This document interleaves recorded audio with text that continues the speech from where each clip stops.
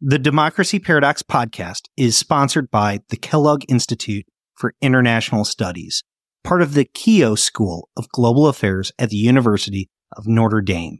The Kellogg Institute has a 40-year history of excellence in advancing research and education on global democracy and human development. Learn more about the Kellogg Institute, including its world-renowned visiting fellowships for scholars at various stages of their careers at kellogg.nd.edu.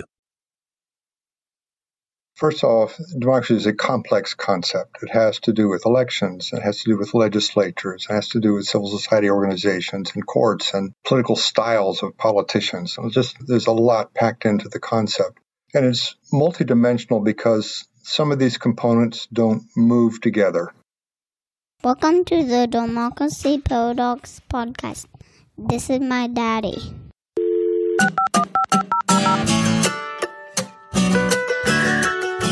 My name is Justin Kemp, and I am your host as we explore the Democracy Paradox. Thank you for listening to the Democracy Paradox, a podcast on democracy, democratization, and world affairs. Each week, we talk about big picture insights to better understand political issues and events. These are oftentimes complex ideas that might even be unfamiliar, so I always provide a complete transcript at democracyparadox.com. Now, today's guest is Michael Coppedge. Michael is a professor of political science at the University of Notre Dame, a principal investigator of the Varieties of Democracy project, and a faculty fellow at the Kellogg Institute for International Studies. Recently, he co-edited a new book with Amanda Edgell, Karl-Henrik Knudsen, and Stefan Lindberg called Why Democracies Develop and Decline. Our conversation touches on a lot of complex topics surrounding democracy, including democratization and democratic backsliding. We talk about some of the book's findings, but also some of the big picture ways that we can think about democracy. Michael also explains how the Varieties of Democracy project has changed how we even think about democracy. For those unfamiliar with the Varieties of Democracy, I recommend checking them out at V-Dem.net. It's the most extensive attempt to measure different aspects of democracy. And if you want to learn more about the history of the V-Dem project and its institute, there is a short bonus episode with additional material from my conversation with Michael for patrons at Patreon. Monthly contributors can access additional bonus material like this for as little as $5 a month. There's a link in the show notes, or you can just look up Democracy Paradox at patreon.com. Like always, feel free to email me questions or comments to jkempf@democracyparadox.com. Here is my conversation with Michael Coppedge. Michael Coppedge, welcome to the Democracy Paradox. Thank you. Well, this new book that your team has put together, Why Democracies Develop and Decline, and it has a lot of different contributors, but I'll be honest, Michael, I was really caught off guard by it because when I came across it, I thought it was going to be a basic overview of some of the findings from the Varieties of Democracy project and wasn't going to really say anything that caught me by surprise. I thought it was going to say a lot of things that I would expect somebody like Varieties of Democracy or even a Freedom House or even if Polity put out a book to be able to just say some of the basic findings of the direction of democracy. But I was incredibly impressed that you guys really went above and beyond to use that same type of ambition that Varieties of Democracy has been known for to put together this book to really kind of consider ways in which democracies really do develop and decline. So I want to start with the phrase that you wrote along with your editors, co-editors, Amanda Edgell, Karl-Henrik Knudsen, and Stefan Lindberg. In the book, you write, democracy is a multi-dimensional concept. And I personally think that this really gets at the heart of what the V-Dem project is. But I'd like to hear it from you. Like, what does that phrase mean to you when you say democracy is a multidimensional concept? Well, what it means to me is that, first off, democracy is a complex concept. It has to do with elections, it has to do with legislatures, it has to do with civil society organizations and courts and political styles of politicians. There's a lot packed into the concept. And it's multidimensional because some of these components don't move together. That is, that if one component has a really high, very democratic value, other components might not have a higher democratic value in that particular country. So, like, all good things don't necessarily go together. An example of that would be suffrage and party competition. So if suffrage and party competition were unidimensional with each other, that is, they aligned on the same dimension, then all the countries that have high party competition would also have high suffrage and vice versa. And all the countries that have low suffrage would also have very little party competition. But that's really not the way the world works, because we have historically cases like the Soviet Union, which had full adult suffrage. As they had elections, everybody could vote. In fact, everyone had to vote. And yet there was no party competition. You could vote for the Communist Party or you could vote for the Communist Party. That's it.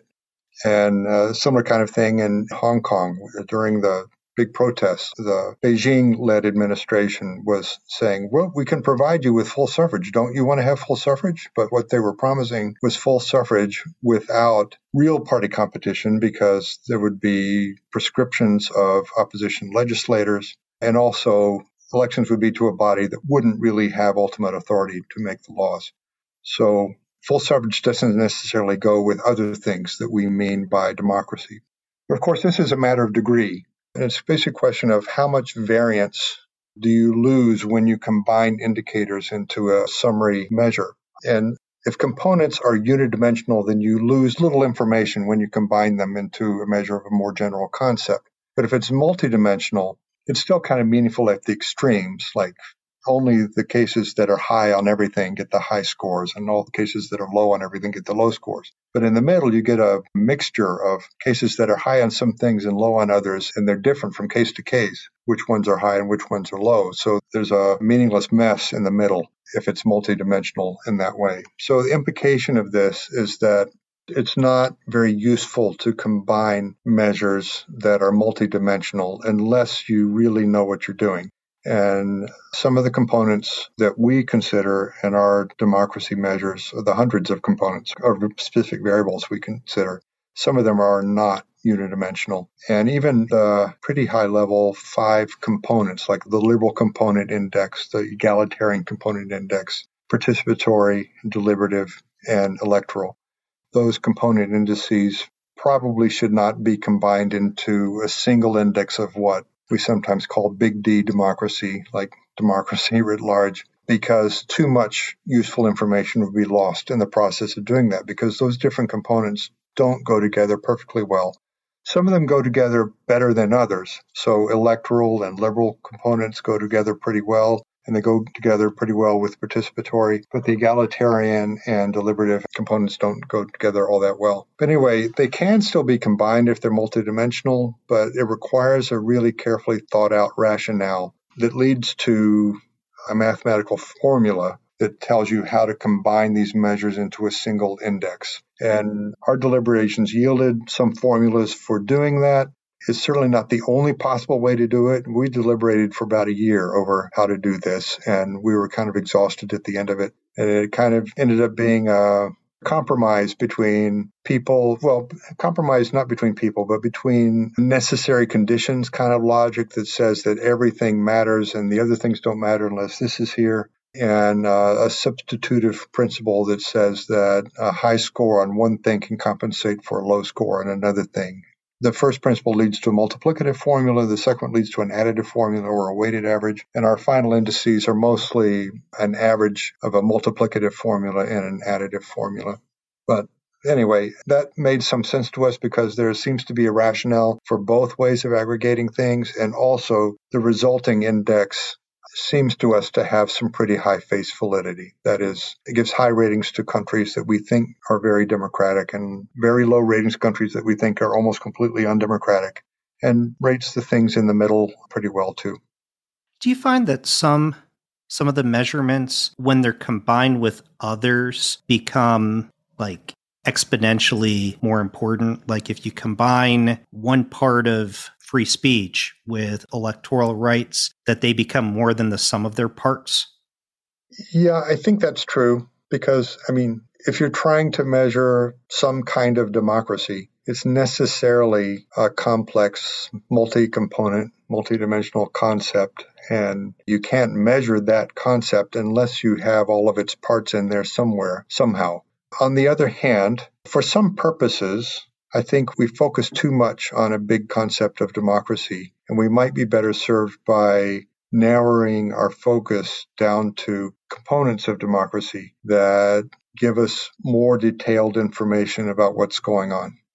Yeah, I think that gets back to the idea of it being multidimensional once again. Yeah, one of the solutions to multidimensionality is not to aggregate things, it's just to keep them separate. So one of the interesting points that you bring up in the book, and I find this idea kind of comes up in some of the other chapters as well. You're right, conditions that explain levels of democracy are often different from those that explain change, and that explanations for advances in democracy are probably different from those that explain setbacks. Now, it makes intuitive sense to me in a lot of ways, but I don't know that I've heard anybody say that directly before. How do the conditions that help produce democratization possibly differ from the conditions that produce democratic backsliding? Well, in the first place, for the levels versus change, if you look at a lot of democracy data, I think it quickly becomes obvious that there is sort of a punctuated equilibrium here. That is, most countries don't change their democracy scores very much most of the time.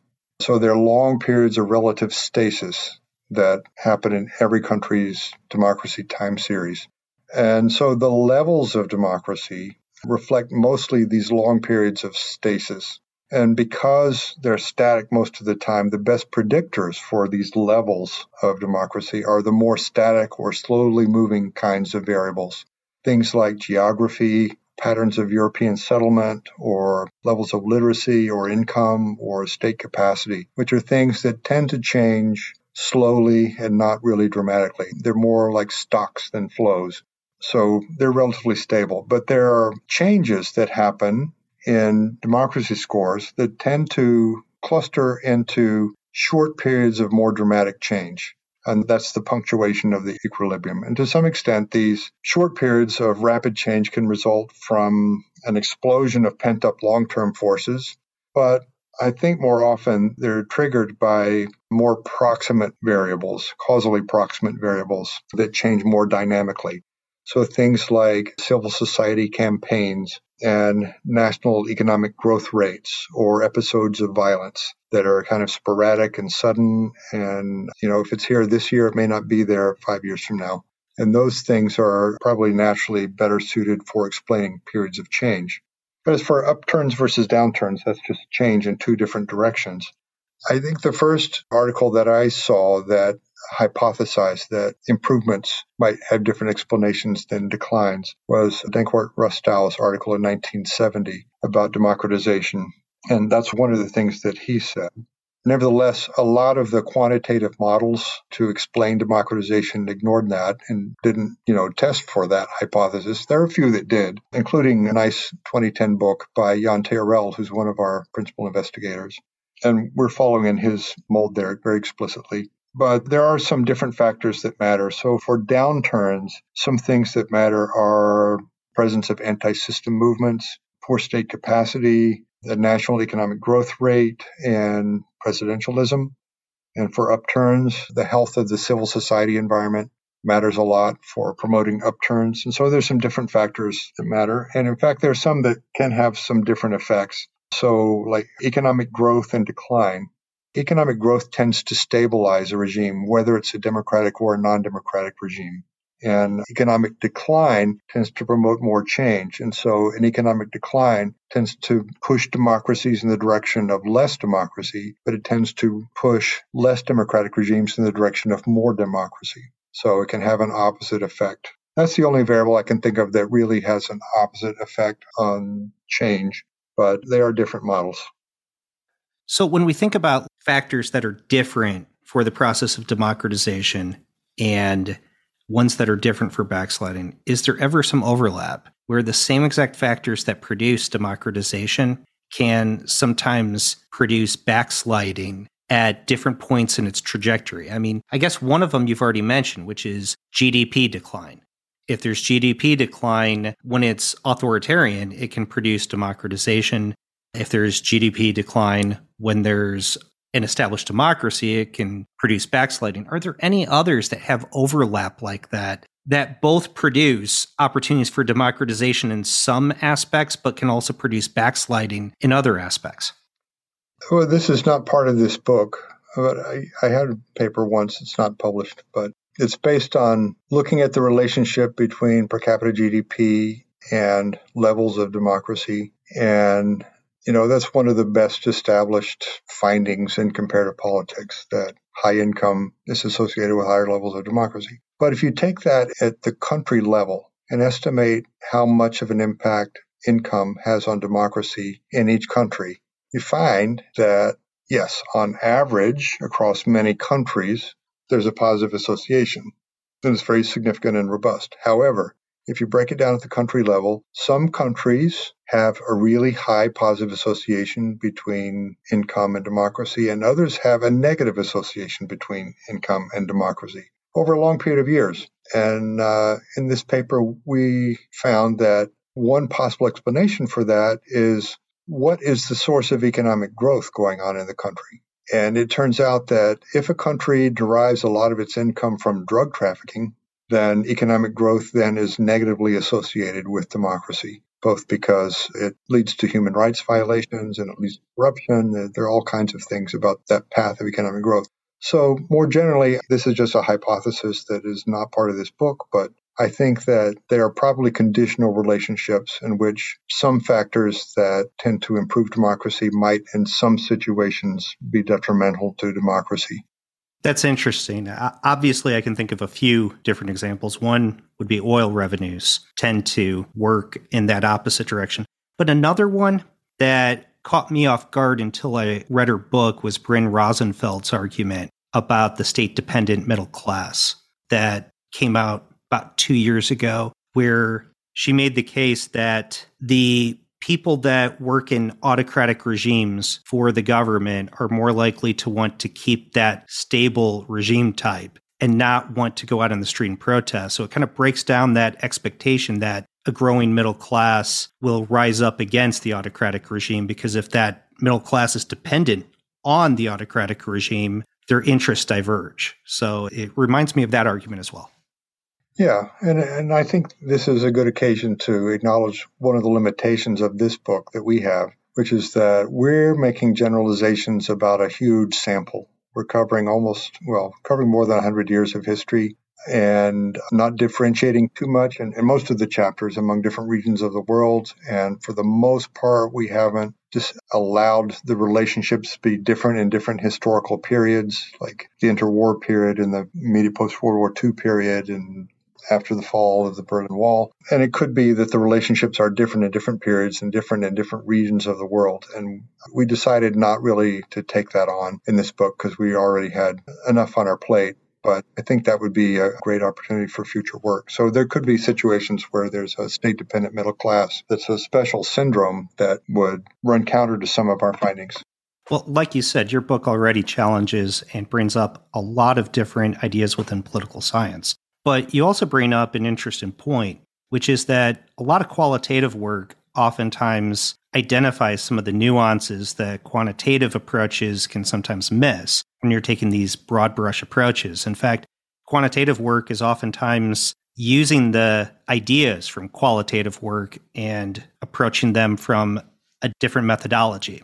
Do you feel that there's always going to be some of those nuances that quantitative approaches might miss that qualitative approaches can capture?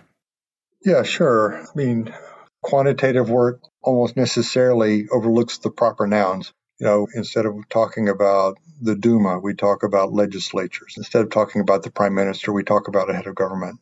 So prime ministers can have really different missions and roles in political systems around the world, depending on the context. So we miss that. And we also miss some idiosyncratic institutions that some countries have that are not generally very relevant. And so it was not practical to try to measure them. So, for example, one of my friends strongly urged me to include participatory municipal budgeting among the things that we measure. But as far as I was aware at that time, this was a phenomenon that was mostly limited to southern Brazil. And while it might be really important for local level democracy in part of Brazil, then it might spread to other parts of Brazil and to other countries, and it has to some extent. I was just looking ahead and thinking, do I want to have a question about participatory municipal budgeting in which most of our thousands of country experts are just going to say, no, that doesn't exist here, and it just didn't seem worthwhile. Another example is the U.S. Electoral College, which is pretty unique in the world these days. There have been a few other countries that had electoral college at some times, like Argentina, but don't anymore. Obviously, that has a big impact on democracy in the United States, but it's not something that we really distinguish or include in our measures. And like I said before, we haven't in this book tested many hypotheses about how these relationships might differ in time and space. So earlier you mentioned how for most countries, there's a law in stasis where democracy generally remains the same. And there's really short periods where there's a lot of dynamism, where things might drop or might increase. Yeah, that's the tendency. There are a few exceptions to that, where there have been slow improvements, like in South Korea since the 1980s. But most countries are relatively static, punctuated by periods of rapid change. And some, of course, are changing a lot all the time. Argentina, Peru, Thailand, they've been really unstable. No, of course. So when we think about democratic backsliding, because that's really a big focus of a lot of researchers these days, what Larry Diamond calls the democratic recession, others call the third wave of autocratization. Do we get too caught up in these short periods of backsliding within countries rather than thinking about much longer periods that might take 50 years, 25 years, or whatever kind of time frame that you think is appropriate? I wouldn't say that we get too caught up in short periods of change, but I think what we sometimes lose sight of is that these periods of change are defined by relatively few countries that happen to move in the same direction around the same time, when there are always a lot of countries that are not changing during these so-called waves of democratization or autocratization. And there are countries that also move in the contrary direction to the wave. It's not like in a wave, most countries are becoming less democratic around the same time. It's a result of a smaller number of countries. I think last year, by our count, there were something like 33 countries that declined, and only, I forget the exact number, but between 10 and 15 that improved. But then there were lots more that didn't change significantly in either direction. I always want to remind people about the big picture. What's worrisome about the current wave of autocratization is that it's been happening in some very populous countries. India, the United States, Brazil. And so it affects many more people. And sometimes those are countries that have importance beyond just the number of people that live there. Countries like the United States and India have symbolic importance as well as the importance just based on their size economically or just demographically. Yeah, I think what happens in the United States especially has a lot of consequences for democracy in other countries around the world. So if we're suffering as we are right now, then I think that sends a signal to other countries that democracy may not be necessary or the best way to go. So, Michael, one of the things from V-Dem is that there's 5 key indicators or 5 different perspectives to think about democracy. And you've kind of already talked about it already, but at the same time, some of those indicators kind of track with one another. You already mentioned how liberal democracy and electoral democracy track with one another. In the book, Karl-Henrik Knudsen and Sven-Erik Skaaning both write, the countries that perform well on one aspect of democracy tend to perform well also on other aspects and vice versa. So when we're looking at these multiple aspects of democracy, What do they really tell us about the differences within these countries if oftentimes they're tracking well on multiple dimensions, or if they're doing poorly on multiple dimensions as well? It seems like they track very well with one another.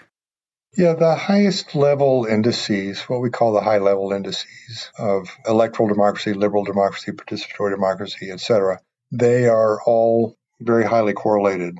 I think in every case it's 0.9 or higher. And for the most part, that really high level of correlation is because each of those contains the electoral democracy index. So they literally measure the same thing in part with an extra component for the special variety of democracy that they're trying to measure. But the more you disaggregate, the more you focus on the less general, more specific components of democracy, the less these things are associated with one another. So there's less of an association between the liberal component, egalitarian component, participatory component, etc. And you can break those things down into other indicators. Like for the liberal component, there is individual liberties and constitutional guarantees. It's not the exact phrase, but it's basically a civil liberties indicator, and legislative checks on the executive and judicial checks on the executive. And those things have some association with one another, but less than the higher level indices. So basically, the more you disaggregate, the less these indicators have to do with each other. In fact, if you took the approximately 60 specific indicators that go into our high-level democracy indices and compared the variance that they contain with the variance that's contained in just the 5 components near the top, you lose about 36% of the information that was originally contained in there. And if you tried to combine them all the way up to a big D democracy, you'd lose almost half of the information that was contained in the very specific indicators. So I think that's a really important lesson, that we lose valuable information if we focus just on the most general ideas of democracy. In many cases, it's more useful to focus on the more specific indicators or even the components that are halfway in between. And if it's appropriate to do that, so, if we're really interested in legislative checks on the executive, we should use that component rather than using democracy in an analysis. So I mentioned early on that one of the things I was impressed with the book was that you guys were not afraid to challenge some very controversial or some very big picture ideas within political science. And a few of those were a finding made in the book that argues against the peril of presidentialism thesis. There's an argument against the idea of party system institutionalization having a strong impact on the health of democracy.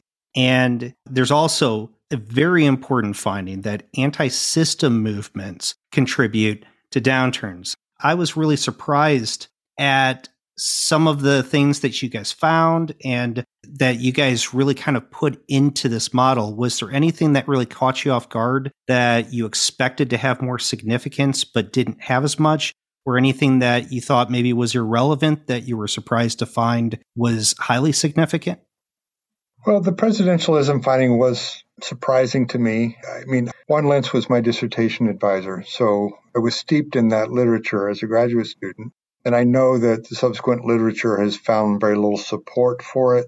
And I'm kind of agnostic about it. But in Chapter 8, the model says that there is a significant impact, and I believe the institutions chapter, that it actually helps. And frankly, I just don't know what to make of that. I'm not sure whether to trust it or not. One of my co-authors suggests that we do need to take it seriously and try to make sense of it, but I'm just not trusting it yet. I think one possibility is that anytime you put 100 variables in a model, some of them are going to turn out to be significant, even if they're not really causal. So I'm just kind of holding off and believing that particular one.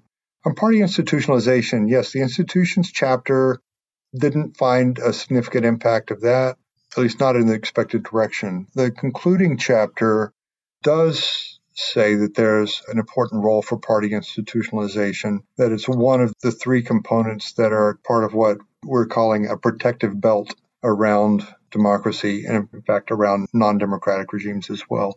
That institutionalized political parties together with a vibrant civil society and the rule of law help preserve the regime, whatever it is, and kind of buffer the impact of more distant factors. They tend to be a stabilizing influence, and they help explain why democracies have punctuated equilibrium. Like they're part of the reason for the equilibrium, why things tend not to change very much from year to year.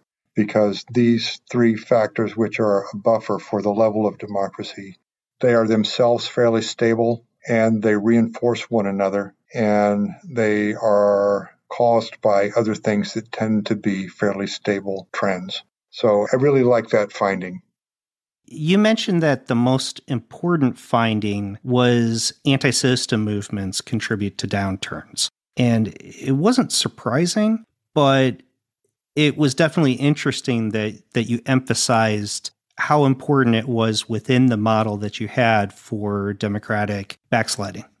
Yeah, I think we called it the most important finding, not necessarily because it was the most influential immediate cause of downturns, but because this had not been well established in the literature before. This variable came out of the chapter on social movements, civil society. And in that chapter, Michael Bernard and Amanda Edgell were using measures of civil society that come out of V-Dem that weren't available to civil society researchers before, including a new set of measures from the NAVCO project that differentiate among the different kinds of organizations, including peaceful and violent organizations and anti-system and pro-democracy movements and things like that.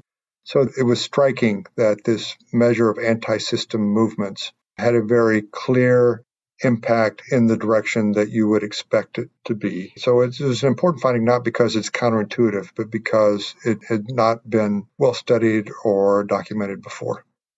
So as we kind of wrap up, you've mentioned that you studied under Robert Dahl and you studied under Juan Linz, and those are both absolute giants in political science. I mean, they're people that we all continue to read and we all continue to learn from, even though that they've passed away and their writings are older, but we continue to learn from those texts over and over again. At the same time, there's so much more information that we have today, and V-Dem is a demonstration of how much farther that we've gone and have tools that they didn't even have when they did their research. What do you feel is the most important finding or the most important thing that you've learned about democracy that maybe a Robert Dahl or a Juan Linz didn't realize because they didn't have access to the tools, or maybe they just didn't have access to the scholarship that exists today? Well, I think the thing that I have learned that goes beyond what I learned from Dahl and Linz and other people I studied with is just the complexity and the detail that we're getting now that we have V-Dem. Because I think this is what distinguishes V-Dem from other democracy measures more than anything, is the number of indicators that we produce. There's hundreds of indicators. And so it gives you a really detailed x-ray of what is going on in every country and every year. And so we don't have to stay confined to big generalizations about regimes, much less categories of regimes or regime types. Linz wrote a lot about types of non-democratic regimes. We can really look at things in very detail and track them as they change, sometimes by small increments from year to year. And it sort of brings things to life. It's as though we used to have to look at still snapshots of the political world and learn a little bit about them at scattered points in time. And now we have sort of a continuous movie of what's going on in democracy around the world every year. And I think it's just fascinating to watch this develop, at least watch it in retrospect as what has happened in every country on many different levels on a year-to-year basis. Well, Michael, thank you so much for joining me. I want to plug the book one more time for you. It's Why Democracies Develop and Decline. I thought it was a great book. For anybody who hasn't looked into Varieties of Democracy Project, I recommend checking out the website as well. Thank you so much for joining me today. You're welcome. My pleasure.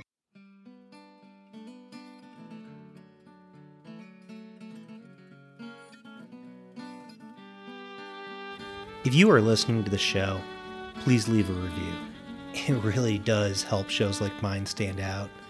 Also, please share the show with colleagues and friends, because word of mouth goes a very long way. Facebook and Twitter are great, but really just talk about it. There's a full transcript at www.democracyparadox.com. Thank you for listening.